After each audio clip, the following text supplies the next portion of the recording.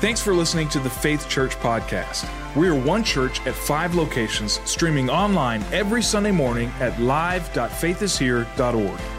We hope that you're challenged and encouraged by today's message, and if you'd like to watch or listen to previous messages, or if you'd like to learn more about who we are as a church and how you can stay connected, head over to faithishere.org. We have been, we quote God a lot. I think everything we do, we say, well, God said this, God said that, and we quote him a lot, and often we are saying things that he never said. And then when we do find something that seems close to it in the Word of God, we will take it out of context and make it say what we want it to say. And so usually we just open our mouth, stick our foot in our mouth, and we blame God for all the things we say and do. And we looked at a couple examples. Let me give you the first one we looked at was, God wants me happy. And so there's this belief out there that somehow, if you're a Christian, God always wants you to be happy. Well, I will tell you, the Christian life is joyful, it's exciting, it's awesome. I wouldn't trade serving Jesus for anything in the world, but I want to tell you, God is more concerned about his purpose for your life and doing something inside of you than he is your momentary happiness. He's always more important than that which is eternal. And if you're not careful, you can latch on to a phrase like, God wants me happy, and then you can say, you know what, I can do what I want to do because that makes me feel happy, and because God wants me happy, I must be in line with God's will, and you can be totally out of the will and plan of God. And God will allow trials and tests to come your way to do something on the inside of you to always work out his greater purpose. I don't like trials. I don't like tests, and I fuss a little bit when I'm in the middle of them. But I will tell you, God wants to do something inside of us during those times. And so we kind of tossed that phrase out. And then last week, we talked about this phrase, God will not give you more than you can handle. How many have heard that one before? How many have said that one before? Isn't that doesn't that sound so sweet? And so somebody's at a funeral, or someone's really hurting, or someone's sick, or they've just lost their job, and you kind of pat them on the back, and their world is literally falling apart, and you say, listen, I just want to tell you something. God won't give you more than you can handle. And you want to look them in the eye and say, wait a minute, you mean there's more than this? There could be something worse than this in my life? There's a couple there are problems with that kind of thinking. First of all, it's assuming that everything bad that happens to you, God gave it to you, right? God won't give me more. So you're telling this person, in effect, God gave you what you're going through right now. He just won't give you more. And we talked about last week, most of the problems we face in life, we bring on ourselves, or as a result of sin in the world, or sinful things people do to us. But whatever the case may be, most of what we experience is self-inflicted. And then the problem with that line of thinking, God won't give me more than I can handle, he does. I mean, it happens. More than we can handle happens all the time. And it happened to the Apostle Paul, but Paul learned the secret. He said 3 times, I said, take away this thorn in the flesh, but God would not do it. He had more than he could possibly handle, but he learned a very powerful lesson. When I am weak, when I can't handle it in myself, then Jesus said, I am strong. So even though there are times there is more on us than we can seem to bear or handle, it's then we lean into God and we trust in his strength. And he says in that same passage, my grace is sufficient for you. Yes, there'll be a lot of times you'll experience more than you can handle, but aren't you glad you serve a great big God who can take you through and be with you through any situation, any trial, any test in your life? And so we kind of debunked that myth last week as well. Now, here's the one we're going to talk about this week. You ready? You shouldn't judge others. God didn't say that. And it sounds good, but it's really not in the Word of God. And there's a verse that sounds very similar to that. In fact, we'll read it to you. And if we stop after the first verse, you'll think this is exactly what it means. But when we hear all 5 verses, I think you'll have a different take on it. Let's stand together. Look at Matthew chapter 7, Matthew 7 and verse number 1. Do not judge. So if you stop right there you go. God said it, Sermon on the Mount, don't judge. Okay, I got it right there. But let's keep reading. Or you too will be judged. So he's telling us what happens when you come across with harsh judgment. For in the same way you judge others, you will be judged. And with the measure you use, it will be measured to you. Why do you look at the speck of sawdust in your brother's eye and pay no attention to the plank in your own eye? How can you say to your brother, let me take the speck out of your eye, when there is all the time there is a plank in your own eye? You hypocrite, first take the plank out of your own eye, and then you will see clearly to remove the speck from your brother's eye. Let's pray. Father, we love you so much. We thank you, God, for your sweet presence here today. I just pray, God, that as we open up the word, you'll open up our hearts. May we hear what the Holy Spirit has to say to the church this morning. May you help me, God. I need your help. And we'll love you and praise you all our days. And we thank you for your word. Anoint it, we pray, in Jesus' name. Amen. Turn to someone, tell them they look awesome, and then you may be seated.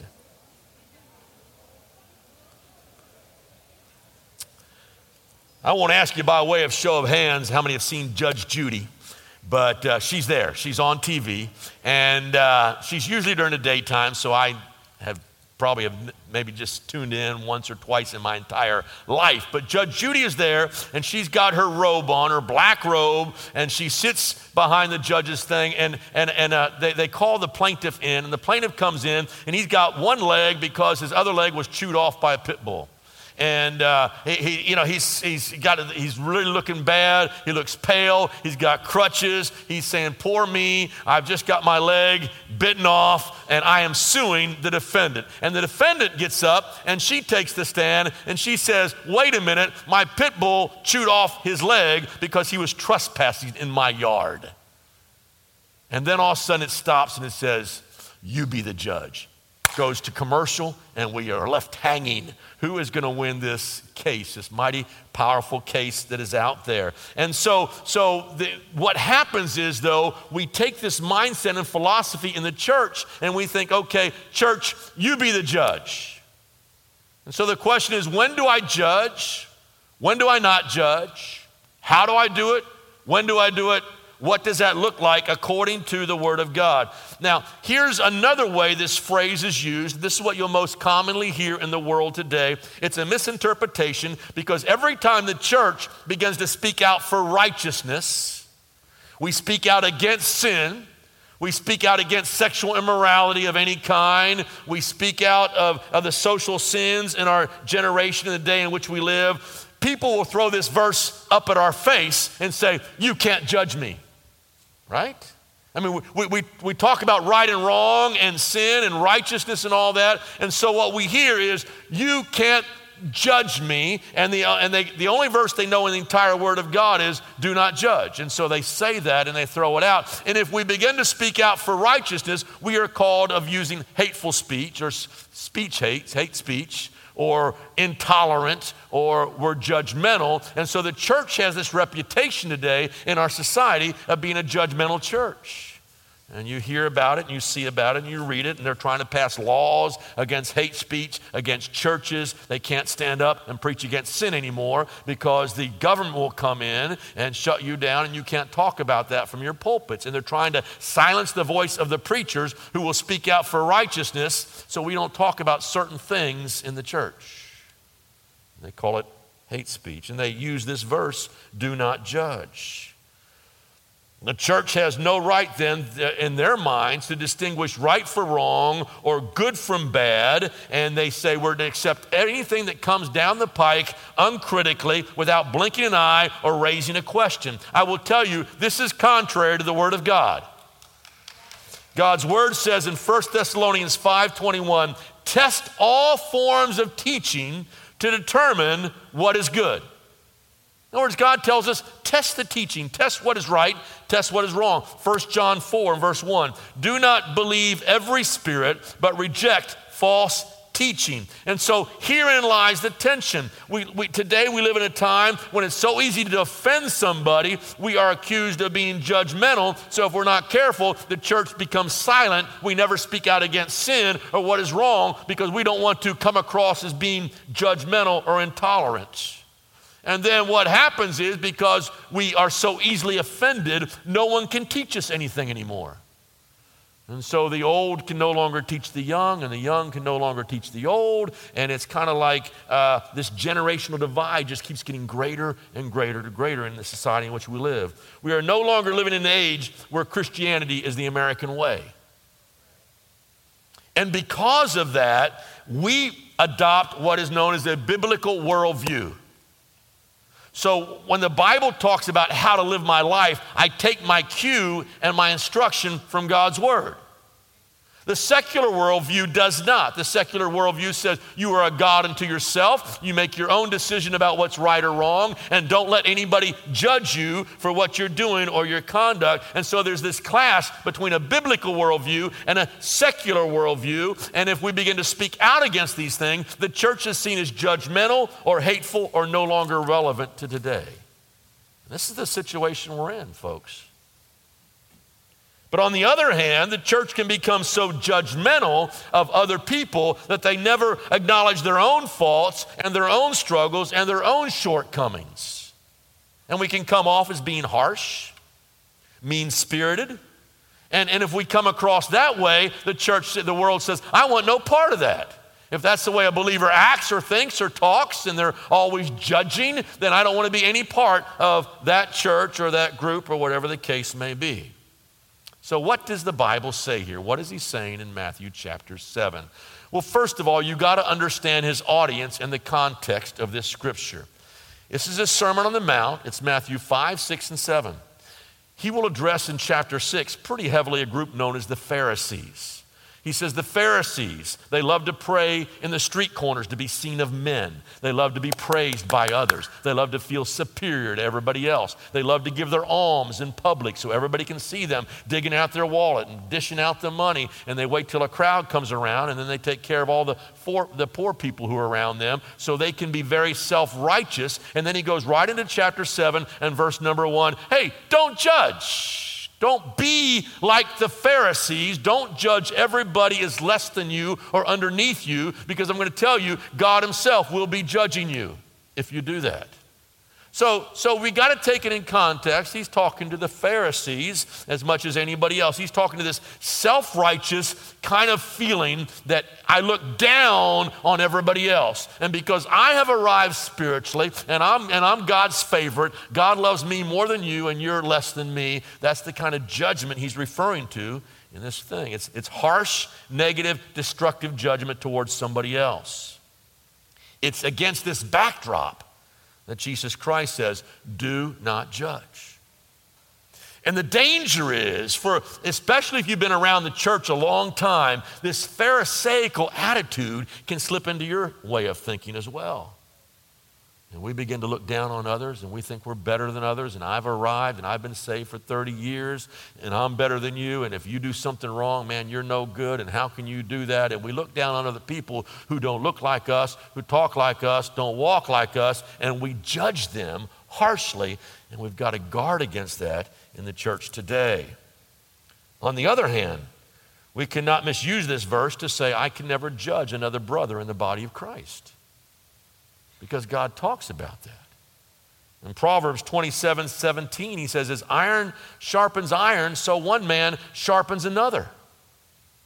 So if we can never sharpen each other, if we can never disciple each other, if we can never get into one another's life and help each other grow, we can't hold somebody else accountable. We can't help them to grow in their process. We can't help them on their journey. And so we're to come along beside them. And there are some people who have specks in their eyes. And if we don't find that speck in their eye, it's going to get infected. They're going to lose their eyesight. And so we help them take that out so they can see clearly. But there's a proper procedure for doing this in the Word of God.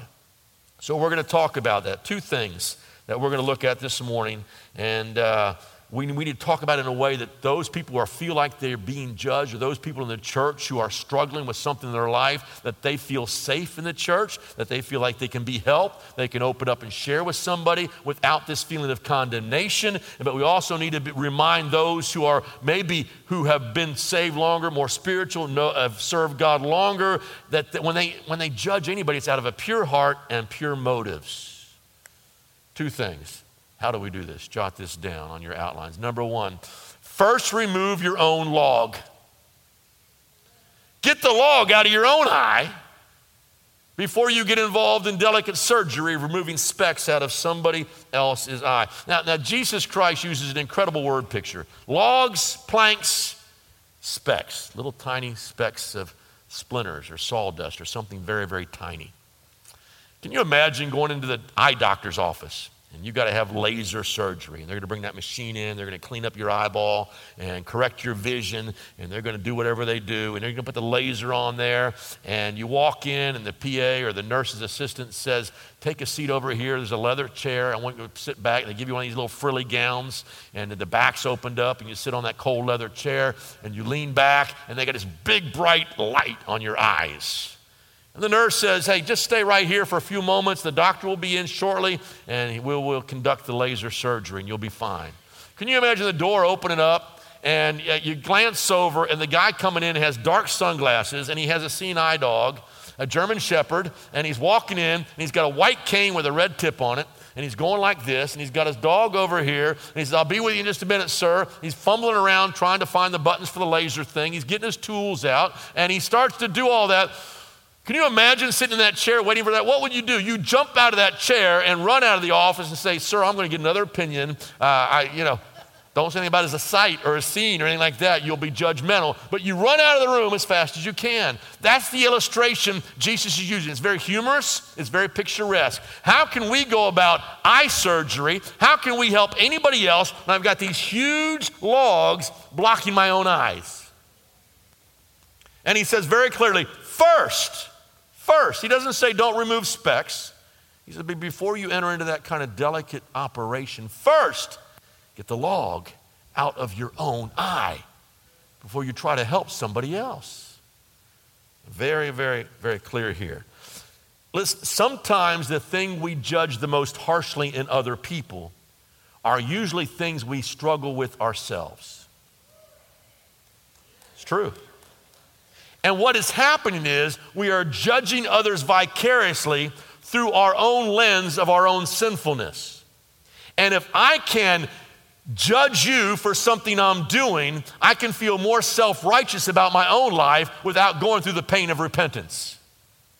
And so we judge others and the thing we're the harshest on. I remember I won't call any names, but it was an evangelist. The man, he would preach so hard on adultery and sexual sin. And man, it was just burning sermons and it was solid stuff. And then he is found later in a car with a prostitute.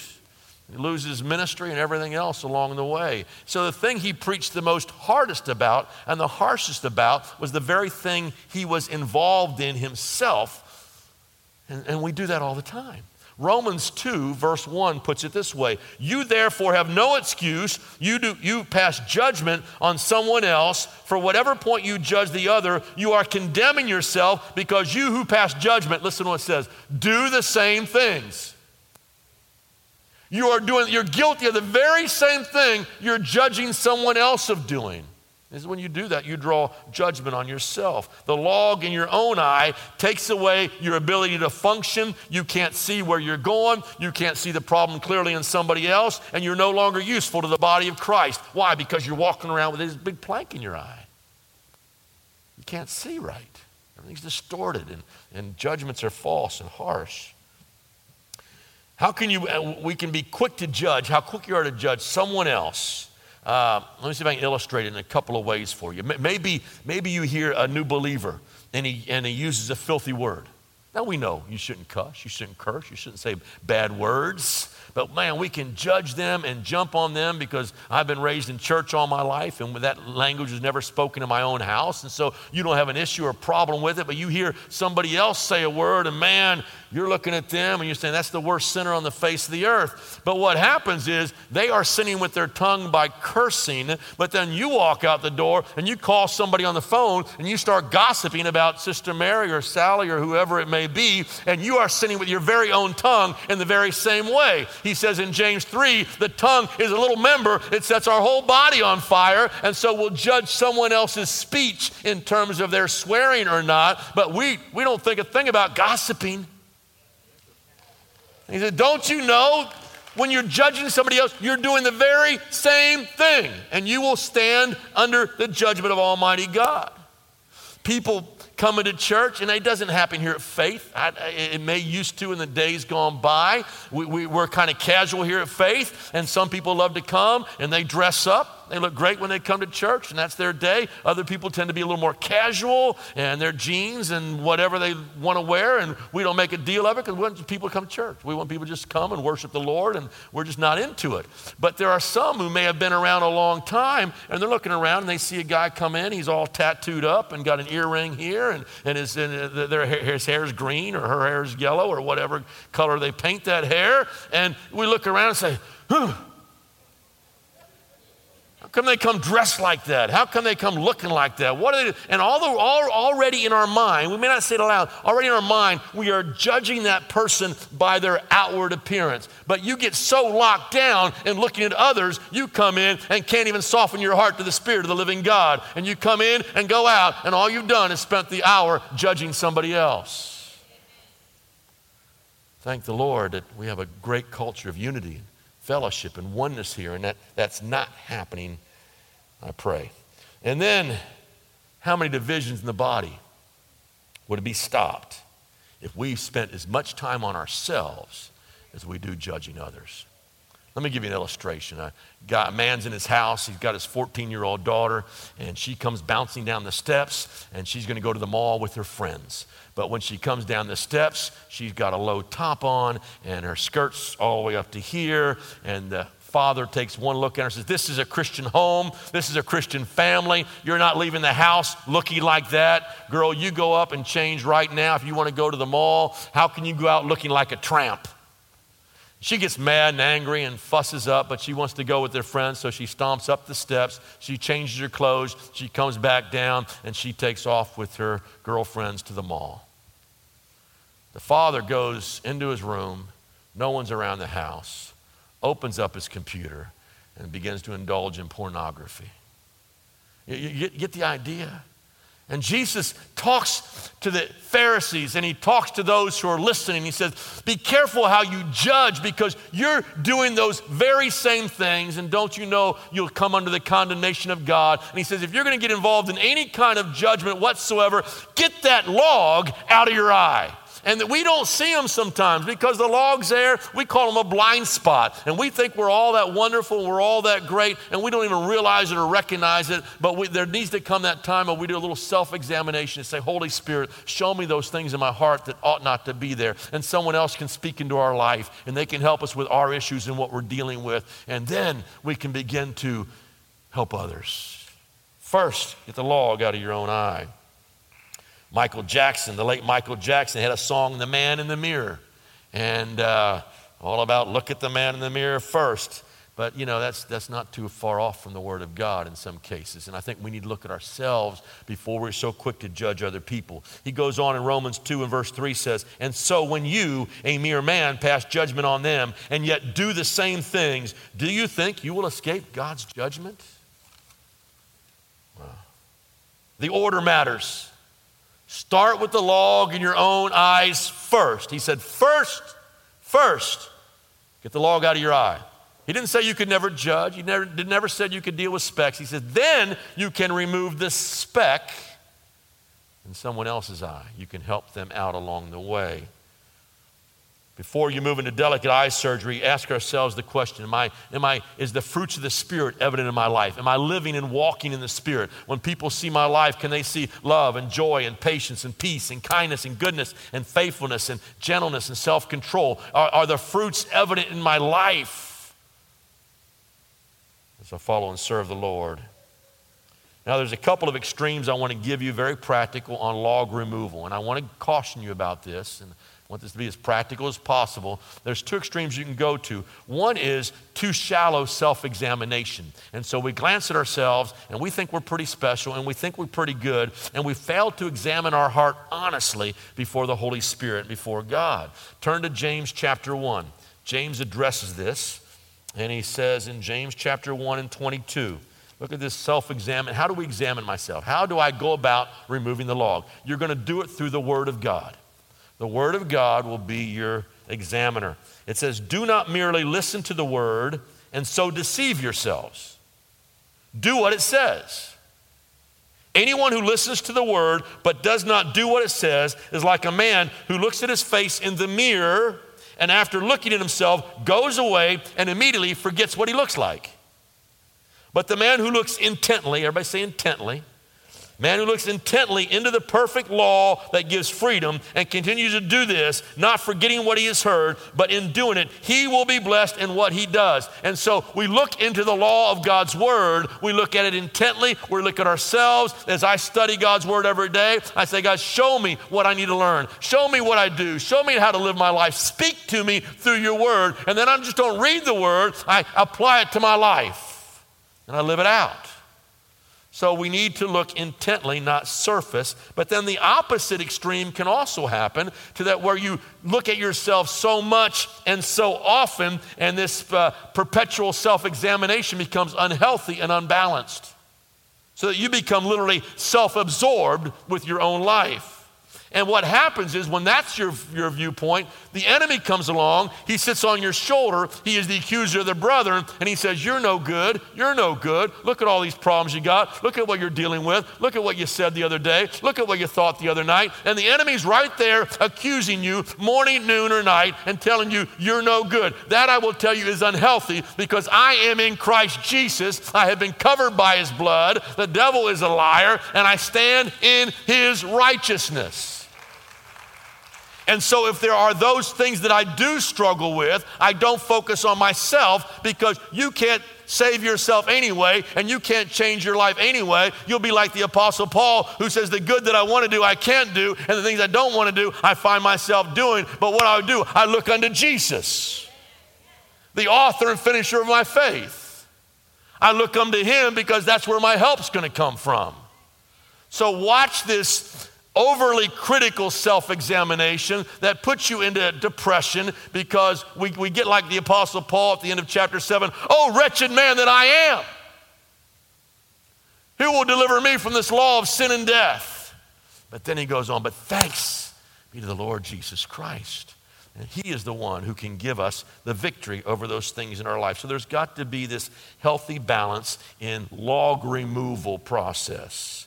But Jesus Christ loves, and he forgives, and he restores, and he sanctifies, and he cleanses, and his blood is powerful today. There's a second thing.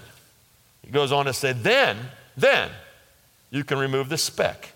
And that's also in verse 5 as well. Previously, your vision was blocked by your own sins or by your own blind spots, and we saw everybody else through the lens of our own sinfulness.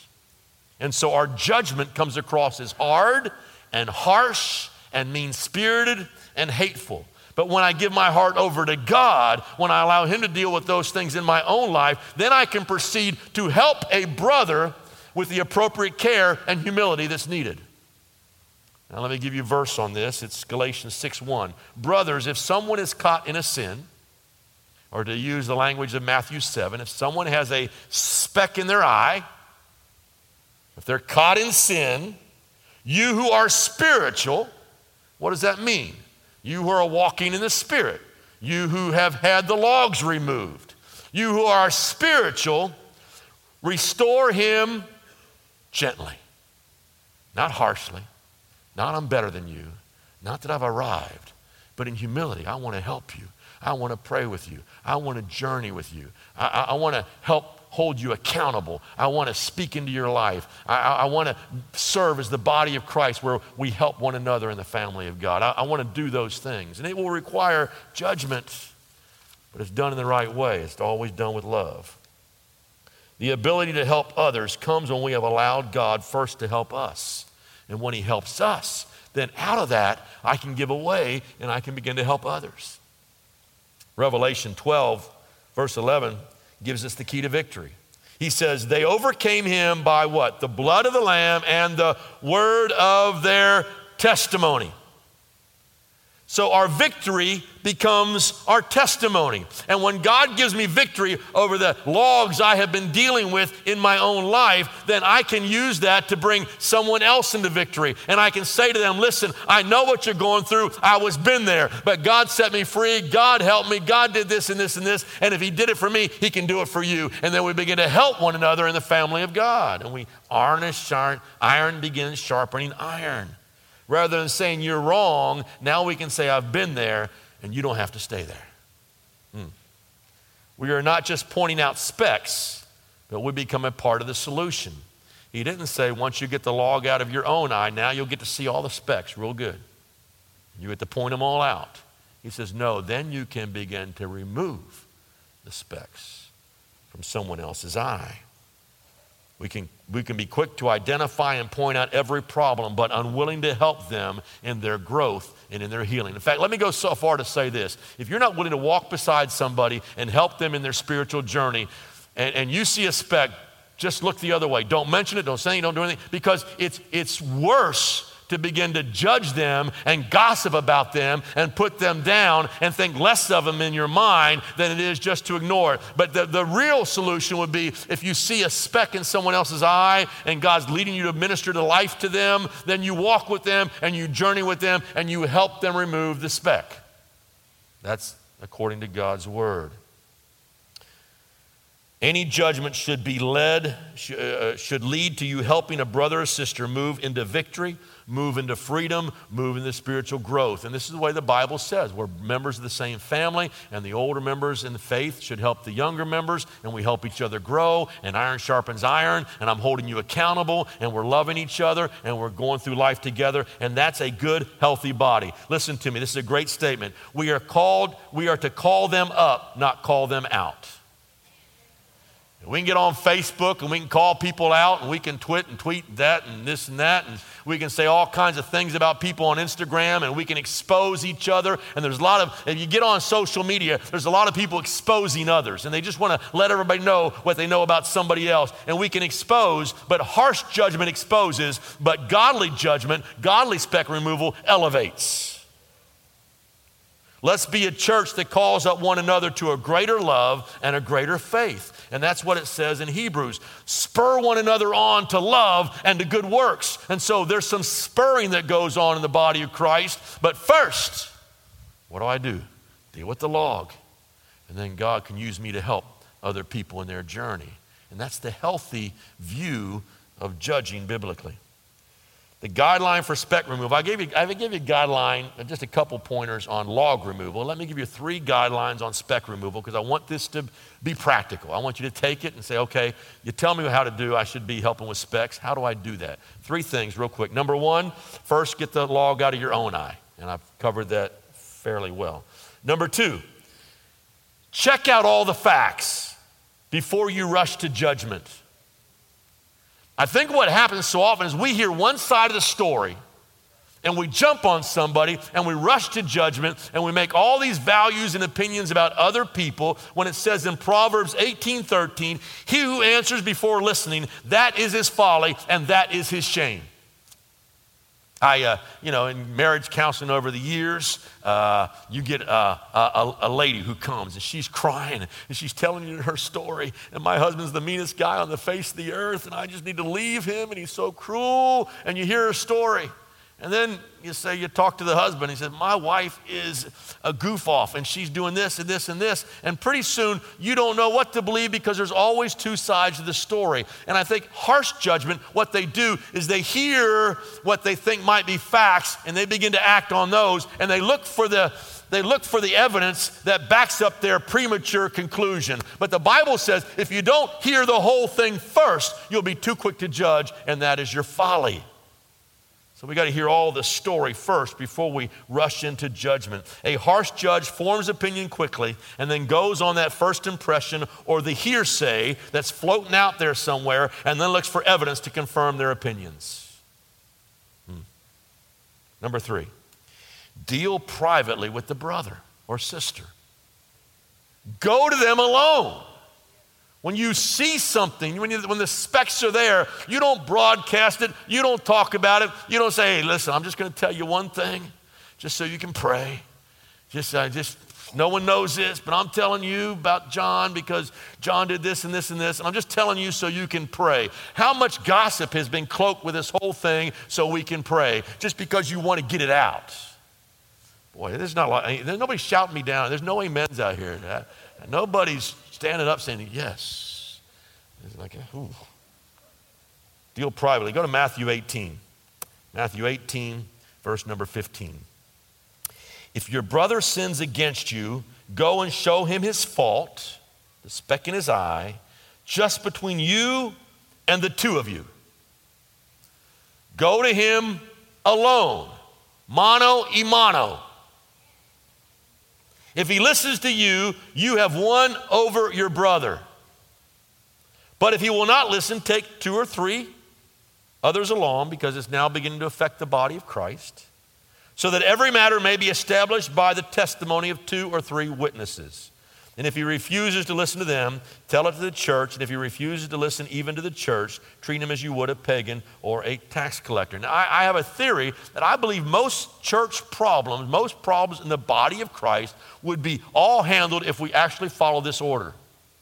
And if we really went to the brother first alone, most things, if it's done with the right spirit and the right attitude, and we're speaking the truth in love, and they begin to see their fault, they can repent, and restoration can take place, and healing can take place, and 2 wounded brothers can come back together again. But what happens is we jump steps, and we go to number 2 and step number 3, and pretty soon we tell everybody we see, and we defend ourselves, and we talk about how bad this person is.